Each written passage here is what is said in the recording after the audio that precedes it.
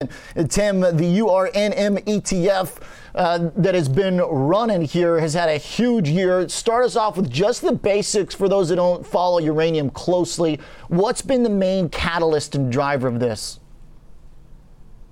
I think a lot of it is a bit of resetting of expectations for the whole industry. So if we take a big step back and you go back to 2007 and then really to Fukushima in 2011, I mean, this is a market that was quite literally on the mat and getting kicked while it was down. So industry went from about 150 billion of market cap to 5 billion, 500 companies to 50. The price of physical uranium went from about 137 in 2007 to a low of about 18 in 2016. And it took till about 2016 after Fukushima for the industry to begin to right itself.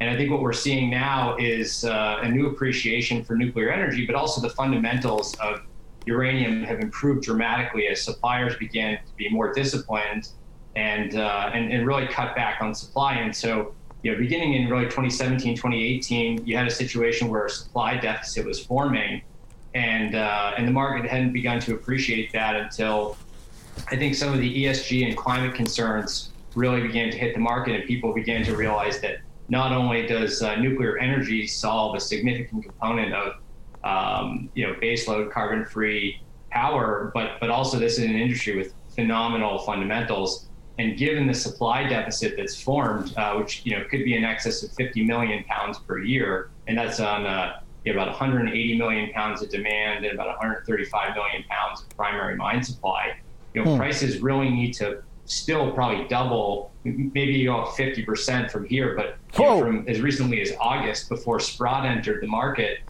prices were about $30. So you needed about a double in price of physical uranium in order to begin to incent new mines to be developed to fill that 50 million pound per year supply deficit.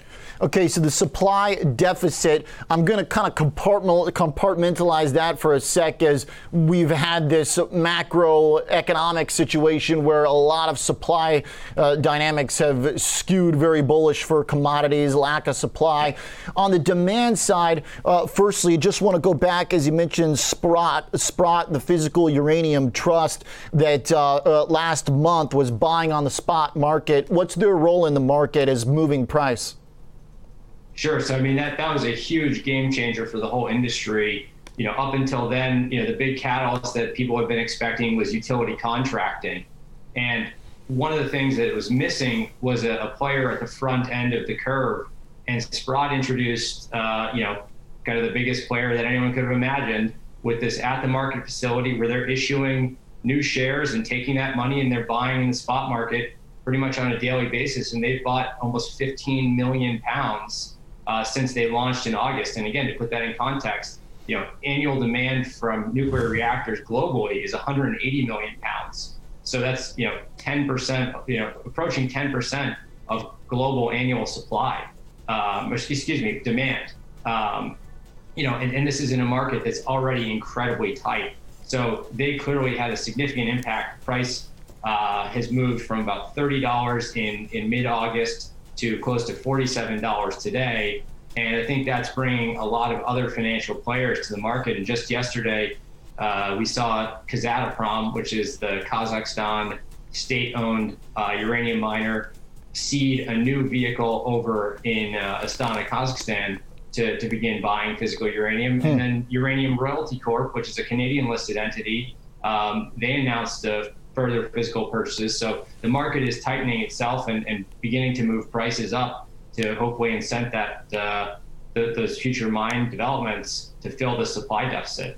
So what then needs to happen on the demand side to keep this train going in price, as it sounds like there are a lot of players trying to address this supply situation, right? There's a need, obviously, for this. But I know also at one point this year, uranium got mixed up in all the speculative Wall Street bet stuff. It was like one of the number one discussed topics among traders. So how do you distinguish froth from not froth? And to that point, does there need to be any kind of like big energy policy action by the U.S. to justify all this excitement?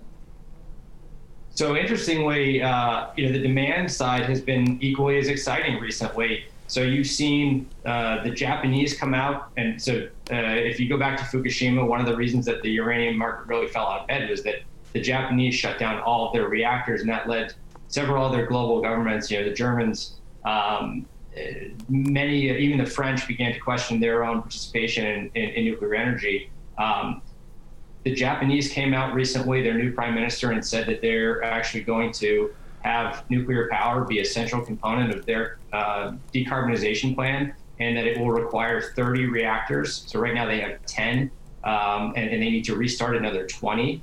The French came out in favor of a significant ramp in their nuclear power fleet. The UK has now said that they're going to have nuclear power be a central component of their decarbonization.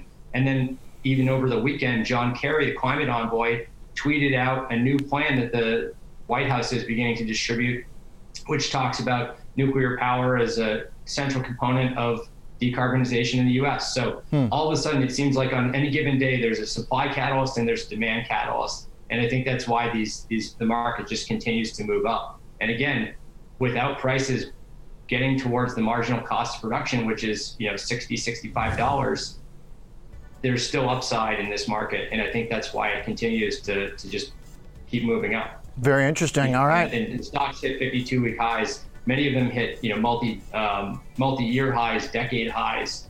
Cameco, NextGen Energy, the ETFs, are all making significant breakouts here.